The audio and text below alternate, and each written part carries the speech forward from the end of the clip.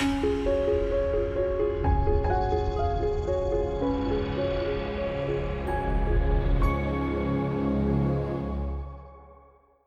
it's Robin Samora with the Fast Marketing Minute.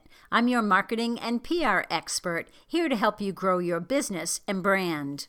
A strong content marketing strategy will set you apart from your competition, especially if you're monitoring content that's popular and getting engagement and answering customers' questions.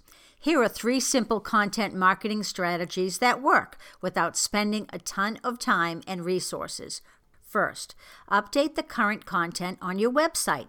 If it's been a year or 2 or 3 or 7 since you've updated your website content, start out by just doing that. Review each page to see if it still speaks to your brand and where you are now. Sometimes just freshening up the language and replacing long-tail keyword phrases makes a big difference. If your blog is on your website, see what blogs performed well in the past and update the opening and closing paragraphs. You'll also want to replace old links with new relevant ones. The goal is to repost these blogs as new content.